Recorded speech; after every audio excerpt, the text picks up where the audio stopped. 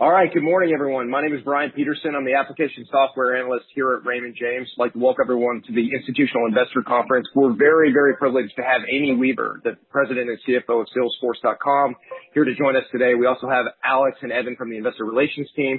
So we're going to start a fireside chat, but if you do have any questions, feel free to email them to me at brian.c.peterson@raymondjames.com or the chat feature in Zoom. So Amy, thank you so much for joining us. It's a pleasure to see you today. Well, it's terrific to be here. Thanks, Brian. All right, well, so we'll go ahead and get started. So I think I just want to start off with the fourth quarter results from last week. Obviously, some good growth upside on the current RPO. Just curious if you just kind of give us a quick rundown on your highlights from the quarter last week. So I'd be happy to. Q4 was a very strong quarter, very happy with our results. One of the things that I was happiest about is we really saw a return to historical trends on new business. So going back pre-pandemic, back to those levels, which is just a terrific sign. I'd also point to three other areas that had great growth. The first was Tableau. And as you know, Tableau is our largest acquisition to date, a terrific business, and they had a very, very strong quarter. Second area I would point to is Commerce Cloud. And Commerce Cloud had 74% GMV growth this year, gross merchandise value. And what I love about that is this is really how we were helping our customers, some of whom have kind of bricks and mortar presence, move online during a pandemic. And excited to see that growth. And then the third is public sector. And public sector, if I look back to Q1 of last year, we immediately started getting a surge of state and local governments who are reaching out, really trying to figure out what they could do to support their citizens. But it wasn't just a story of Q1. It has continued to have great growth every single quarter throughout the year. And we just see these relationships deepening. And not only in the U.S., we're seeing that around the world as well. Oh, interesting. Okay, so that's obviously a lot of good tailwinds there. But so I want to get started with you. It's a new role for you at Salesforce. And so I just, as you think about your key priorities and what you're focused on, like what are you really trying to accomplish over maybe the next 12 to 18 months? So it is a new role, but I'm excited about it. But I've had 7.5 years as an executive here at the company, working side by side with Mark, and really excited to be looking at this through a new lens. In terms of priorities, growth is number one. We have an incredible growth story that is still in front of us, and we need to invest into that, and we need to get on the path to $50 billion. But that said, we've got to do that at the same time, drive efficiency. I'm just a huge believer in operating efficiencies, operating leverage. We're a big grown-up company. We should be able to do both. And right now we have a really unique opportunity. We're coming out of a pandemic, and we have the chance to really develop an entirely new operating model. So when I look at the next 12 to 18 months, it's really going to be about finding that operating model, finding what's working best for us, and at the same time driving efficiencies with it. Interesting. Okay, so I will hit on the operating model a bit, but as I'm sitting here in a virtual background and I see San Francisco, I'm always thinking about Dreamforce and how busy it is, and obviously that's a huge event for you guys. And I just, you think about the demand and everything, like so in a virtual environment, pipeline, engagement, generation. How does that all work? Absent the traditional Dreamforce and the San Francisco love that we've all come to enjoy. Well, I'll be the first to say I miss Dreamforce. That is Me too. It's such an incredible event. The energy, the chance to connect with our customers and our trailblazers. But if I think back over the last year, it was actually about this time last year that I was forced to make one of our first really hard decisions around the pandemic. And it was mid-February, and we had the Sydney World Tour coming up. And, our world tours, we have 10,000 people. They come together live in person. These are huge kind of pipeline generation events for us. And at that time, in the U.S., we had no idea the tsunami that was about to hit us, but we were seeing more issues in Asia. We were getting nervous, and we made the call that we were going to have to cancel that event. And that was, that was a tough call. I think a lot of people at that time thought we were probably being overly conservative, but we felt it was correct. I remember it was a Saturday afternoon, we were wrapping up this meeting, and someone on the back of the call in marketing said, well, what if we just do it online? And so that's what we did. We basically took all of the content we had planned for this big in-person event, and we just filmed it and stuck it online. But over the course of the year, we've gotten much more sophisticated in how we do these online events. And we've really learned that we can do high quality, very targeted events online that really have a terrific impact on our pipe. So the test of all of that was Dreamforce. And, I never could have imagined doing Dreamforce virtually. But we did it. We had Mark and Brett in Salesforce Park, which I hope you got a chance to watch. We still had over 100,000 people sign up for Dreamforce.com through registration. But even better, we had 140 million live stream keynote viewers. 140 million. And that is something we could not have dreamed of with an in-person presence. And what was even better than that is we were able to do 4,000 Dreamforce GU meetings. So what those are is we basically take our Dreamforce message and we make a very customized version of that for our larger customers, where we can tailor who is stopping in, which executives came in, which content blocks. We were able to do that 4,000 times. And what we learned is we were able to generate strong pipeline that was in line with our historical norms.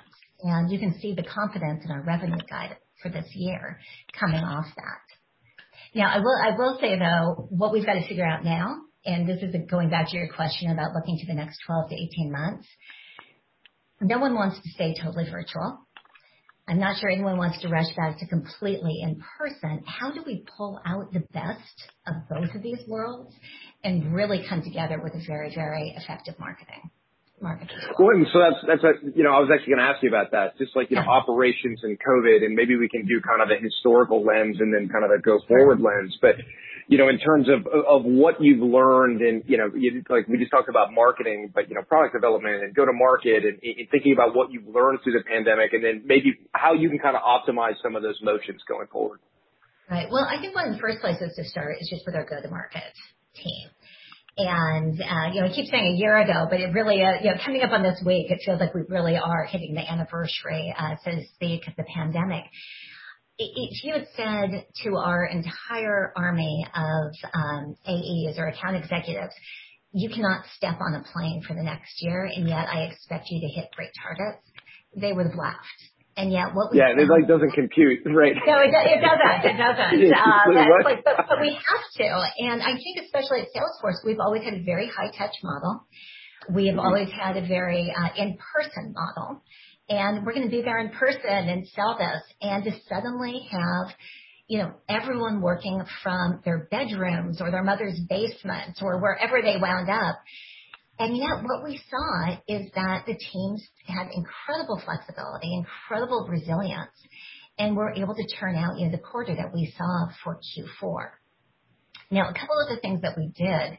One is we really leaned into participation and we leaned into enablement. And we tried to focus our innovation really around things that were relevant. So this is work.com, which helps get people back to the office and monitoring your workforce. The vaccine cloud.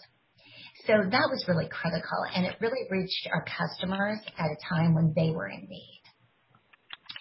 But as we look forward, it's a little bit like marketing. How do we get this right? So now we've learned we can sell, and we can sell without ever getting on a plane. But we want to meet our customers where they are. How do they want to be sold to? Do they want to be in person? We're always going to try to optimize for the customer experience. But how do we get this right? And as we were really looking towards, fiscal year 22 and plotting out, our guidance for the year and our planning, we are assuming that there will be some return to travel in the second half of the year. But we're not assuming that's going to be at pre-pandemic levels. And so we've got to kind of figure out how we do this. So part of this is really optimizing for the best sales experience and driving revenue. But I have to say, as CFO, I'm also really excited to see what savings are involved and how we can get those efficiencies and how we can really improve our bottom line at the same time. Right. Great. Well, that's a good segue to my next question. I just kind of wanted to hit on the fiscal year 22 margin outlook. So it's flat for the year. It's interesting because I know there's some slack included into those numbers. So maybe unpack, some of the drivers or moving parts that kind of get you to that flat margin outlook for the year. Great. So I think at Investor Day, we kind of foreshadowed that Slack was going to have quite an impact on our operating margin. And as we went through this, we're looking at probably a headwind of about 160 basis points, and that's a combination of Slack and Acumen. Although, I think you can figure out from the relative sizes that is largely Slack. Largely Slack. It was, as we went through the planning process, it was actually very, very important to me personally that we were able to hold our margins flat for the year. I did not want to start off with moving backwards. And I think it's really important as we do M&A and as we become a larger and larger and more mature company that we're able to absorb these acquisitions as they come in and find savings in our business. Again, this has to be a focus on growth and efficiency at the same time. So, looking ahead, how do we drive these efficiencies? We talked about the sales motion. We talked about T&E. We talked about marketing. Although I will pause on marketing for a second. There is not at this point a big difference in costs between high quality marketing online and in-person events. And the reason for that is, a lot goes into the production.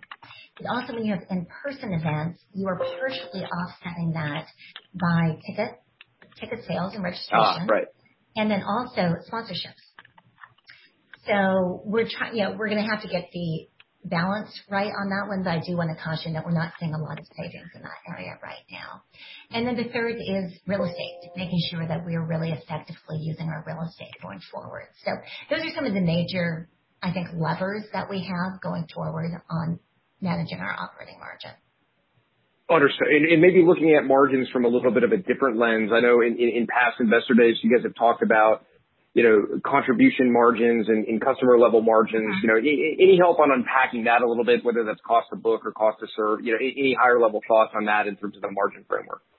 Sure. That's actually one of the ways I really like looking at it. And I thought Evan did an amazing job at our Investor Day and really diving in on these areas. So we've seen a lot of improvement over recent years in terms of our unit economics. And the three that we really look at the most closely, cost to book, attrition, and cost to serve.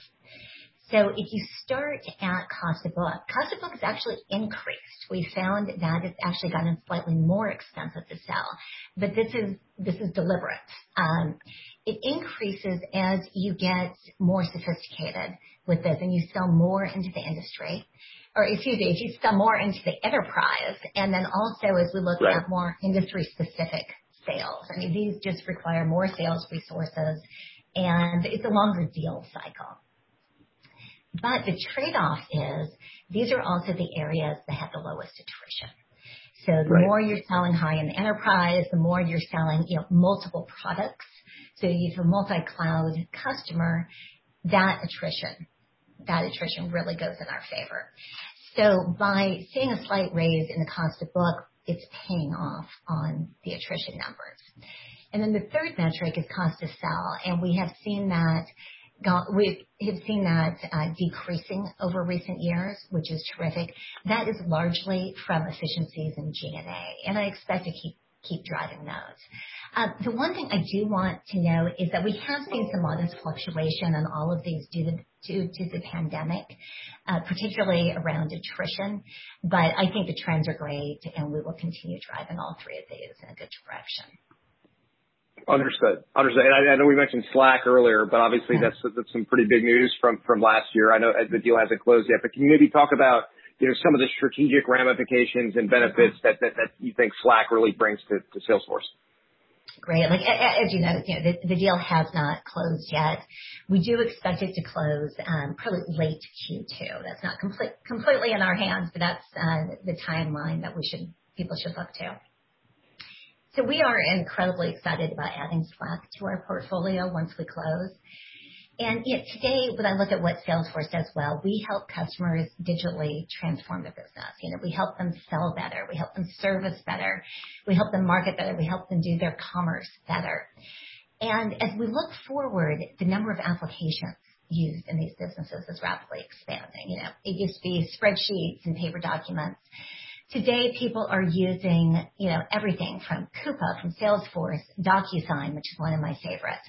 And that increases their productivity, but we also need that integration. And I think Slack is really the leader here. And they're making the integration not only of these products possible and these apps possible, but they're really integrating people. So, Brett has described this as it's somewhat akin to MuleSoft. So if you look at MuleSoft when it came in, MuleSoft powers the integration of data. It allows you to bring all of your data in from these disparate sources and really unlock the power. You can think of Slack as being like MuleSoft with that, but really with applications and with people. You're integrating your people, letting people work more carefully together and more closely together. And I think we're going to find that 100% of our customers have integration needs in this area. So I'm really excited to see where this is going to go. But most of all, I'm excited about getting the deal closed and really proving out our theories here. Right. Well, it sounds like there's a lot of opportunity on that once you get that deal over the finish line. Well, I wanted to stay on M&A synergies. So we hit on Slack, but obviously you said Tableau was really a strong point, especially in the fourth quarter. So thinking about, we're still, I guess, earlier days, so over the last few years as acquisitions closed. Can you talk about where we are in terms of synergies or cross-selling into the install base or penetration, anything you can share on that? So Tableau, we're still in fairly early days for that. After we acquired them, we were subject to a whole separate order for about 4 months. We're a little over a year of full integration for Slack. But they did have a very strong Q4, 34% growth year on year. And so I think that they're set up very well for fiscal 22. We're continuing to emphasize cross-selling, integration between the teams, and that will continue to be a focus. But I mentioned MuleSoft. MuleSoft has also been just a terrific, terrific acquisition. I have a hard time even thinking of them as an acquisition. It feels like they've always been around. We're about to hit the 3-year anniversary. And when we acquired them, their revenue was around $250 million. They are about to pass a $1.5 billion run rate, and that is in 3 years. Wow. And what I love about this is, first, it shows that by focusing on what our customers need, we can really hit home runs in bringing in these acquisitions. But it also shows the strength of our integration team and how well we can bring these companies in, and then also how well we can drive them up market. And the combination of some of these smaller companies, bringing them to Salesforce, where we have a very sophisticated selling motion and we sell high into the enterprise, is really, really powerful. We're starting to see that with Tableau. We've seen that play out with MuleSoft, and I think it's a very good sign for what we'll see with Slack once we are closed. Yeah, well, those are some pretty impressive revenue synergies here, particularly on the MuleSoft side. Yeah, seriously, that's great to hear. All right, so maybe hitting on a couple of the specific products. I know I get a lot of questions on Sales Cloud. You think about digital engagement. If you had to take a step back, thinking about the Sales Cloud and how that's helped customers through the pandemic, what would you really highlight there? So on Sales Cloud, it's fun that you're asking about this. At Investor Day, Mark Hawkins mentioned that the very first question he ever got on an earnings call was about Sales Cloud and could it continue to grow. And Mark told me last week that after he had that question, Graham Smith, the CFO before him, said that had been one of his first questions that he had received. Could Sales Cloud continue to grow? Well, in fairness, it wasn't my first question to you, so maybe it's question number 9. I think this is going to be number 8 or 9. But I do love the fact that, it's 3 CFOs in. We now have this product that is $5 billion, and it's still continuing to grow. And it's growing really impressively at scale. And I think, it's terrific. It's our flagship product. It's our oldest product. It had growth of 13% last year, even at this scale. But what I also love about Sales Cloud, even though Graham was asked about it, Mark Hawkins was asked about it, and I've been asked about it now, It's not the same product. Every year we are innovating still within Sales Cloud. We've got the 3 releases a year. We are adding, tuck-in acquisitions. We are doing different things for this. And, I would point to, for example, high velocity sales. We had built in more and more features just to help customers sell very, very efficiently. Lightning Scheduler, Lightning Dialer. CPQ is a great example of a very powerful feature that we've added in, and that was also largely from an acquisition. It came from SteelBrick, which is like 4 or 5 years ago, and it's been great. There's industries, and we've customized part of this for different industries. And that really allows just time to value. It kind of lets our customers skip right to third base when they start using that. So Sales Cloud is terrific. It's also only one of our products right now. If you think about our Customer 360 and that kind of clock dial we are always showing people, there are 11 other phases on that dial, and it's one of our portfolio and growing well. So that sounds like we'll take this one up to 11, but I did want to hit on Commerce Cloud a little bit too. You mentioned the 74% GMV growth. Thinking about people that, maybe had traditionally sold more, retail and then had shipped online.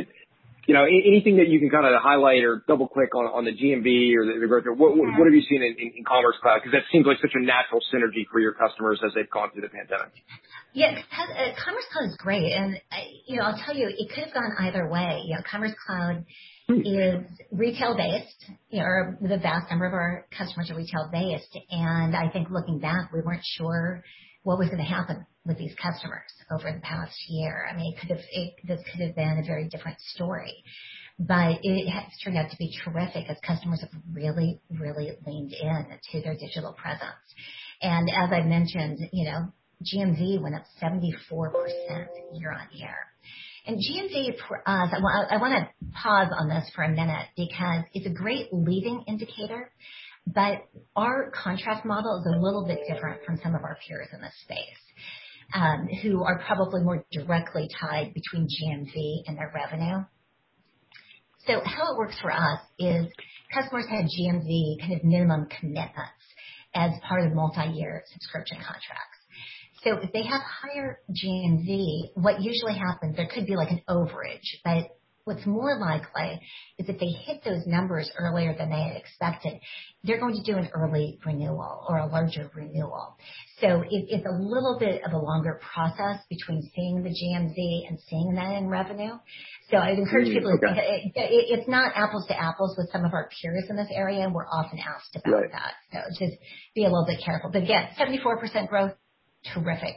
Yeah, that's pretty impressive at scale. So, it obviously, I think I would say, there's visibility, and obviously that's just one segment, but we have 11 products to talk about here. But can you just talk about maybe the RPO and some of the longer term targets, and how do you think about the visibility into the growth profile, maybe versus a couple of years ago? Any thoughts on the visibility here? Well, it's great. We've very publicly said that we are headed to $50 billion, and that's in FY26. So that means, based on our guide this year, we're going to double the company in the 4 following years. So we ended Q4 with around $36 billion in RPO. And, really the beauty of our model is being able to see that and have it give us confidence that we're going to be able to reach key revenue numbers. Now, aside from RPO, one of the things that really gives us confidence is looking at our markets and looking at how fast the TAM is expanding. So if you go back to Investor Day, we showed that our core markets are large, they're growing fast, and I think on average it was around 10 to 12% is what Gartner is showing. Now, we are a product leader in every category. And as we continue to drive success and we continue to expand our functionality, that is really just expanding our opportunities. So if you look at long-term targets, and you exclude Slack, this is implying about a 17% CAGR each year. And you look at our markets, which are also expanding in double digits, and you look at our RPO, and our ability to compete effectively and continuing to do so at this rate, it really gives us a lot of confidence in how we're going to get to 50 million. Or 50. That's good to hear. I'm sorry. 50 billion, yeah. billion. Let me get that one right. You have a lot of confidence with 50 million. Yeah, right. Okay. Brian, let me just tell you, I feel really good on 50 million, but I feel equally as good on 50 billion. So I will take the over. But right. So I do want to hit on the remote workforce aspect. I know, I'm sitting in my office. I have spent some time in my parents' basement. So, look, as you think about it, people trying to get work done remotely, how do you think about, how that changes things for Salesforce? The ability to recruit, the ability to diversify, any thoughts on that? So it's interesting, we're talking a lot more about this kind of work from anywhere or success from anywhere model. And I think it's been a bit misunderstood. I think people think that we're going to have 56,000 people working from beaches with their laptop. But as we talk, I know it doesn't sound too bad, but as we really talk to our employees, what we're really learning is that they want some sort of office presence, the vast majority of them. So we have a small portion who have always worked from home and will want to continue to do that. We see that proportion growing a little bit. But for the vast majority, they're saying that they want some sort of office presence. They want to connect with their colleagues. They want to have those meetings and brainstorming sessions actually somewhere. Some of them, just want to get out of their basement and get back into an office. But what we're hearing is they don't want it to look like it did before. They don't necessarily want to be in the same office 5 days a week, 9 to 5. What they really want is some sort of flexibility, and that might be we're hearing the most between 1 and 3 days in the office. And so what our challenge is, how do we continue the really unique culture Salesforce has? How do we reimagine our office space so that we're using it effectively if someone who usually used to be in the office 5 days a week is now there 1 day a week? And how do we just reimagine what we're doing with our real estate? I think this gives us a lot of opportunities, not only to relook at this, but to look at where we are, how we're hiring, and what sort of flexibility we have. And we're certainly early days in this, but I think it's one of our most exciting levers going forward and most exciting opportunities just to be changing our operating model. Well, and because you mentioned that at the start, but I wanted to hit on hiring, right? Because as you think about this whole work from anywhere dynamic, it does give you the ability to add a lot of different types of people, different locations, different roles. So, as the CFO, obviously, you kind of control the budget. So how do you kind of manage that whole process with huge opportunity? And I'd just be curious to get your thoughts on hiring plans. So on hiring plans, we're still executing to our hiring plans. We executed very, very strongly on those this year, which is a terrific testament to our employee success or HR teams. And to really go into our growth plan, we need the continued headcount, and we need to invest into that. So we wound up ending the year with around a little over 56,000 employees, which is about 14% increase year over year. Now, in terms of hiring the right talent, first, we believe the right talent is out there. We believe that we are getting very, very high quality, terrific new employees coming in.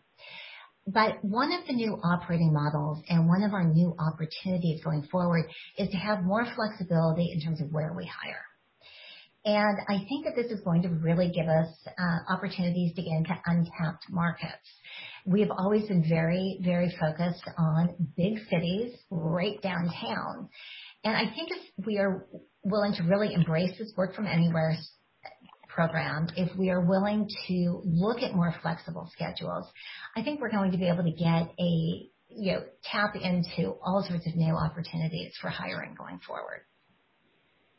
And so I think it's a good segue to my next question, but just international, obviously, I think there was a slide at the Investor Day maybe 4 or 5 years ago that talked about how, the international markets were, still small in comparison to the adoption curve to where you are in the U.S. or in North America. So just huge opportunity. How do we think about that adoption curve going forward?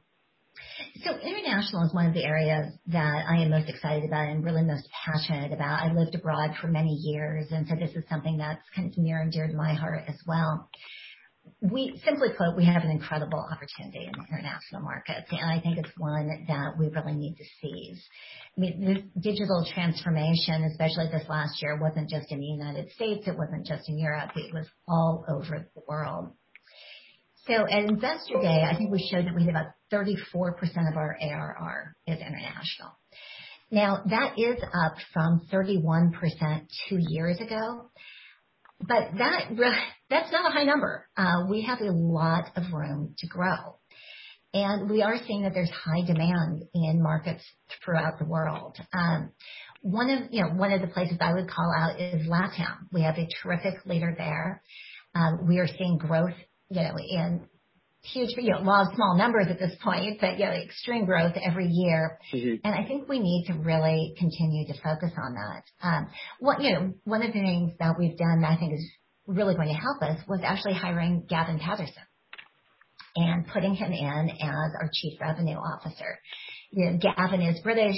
He lives in London. He brings a new lens to us.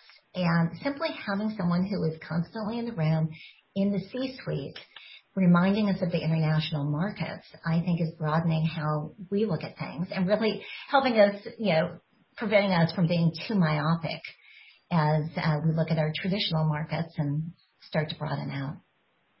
I'm just curious, maybe double click, because I know it's just given the mix, it's been growing faster than the average, right? Right. Is there anything in terms of the existing products or, what's driven that above company average growth for international over the last couple of years? I think it's a lot of things. I think first is just the market and the white space in these areas has been terrific. I think having Gavin come in, I think a lot of it is also just multi-country deals. We have incredible customers who are all over the globe. And we need to be able to serve them. We need to have a strategy for them so that they can log into Salesforce from Germany and from Mexico and from Japan. And you really can't just be an international. We have to be an entirely global company. And we have to serve global customers. And that really means adapting and making sure that we're available in every place that they are. Understood. Amy, that's all the time we have for today. Thank you very much for joining, and everyone will be in touch. Great, Brian. It was a pleasure. Thank you.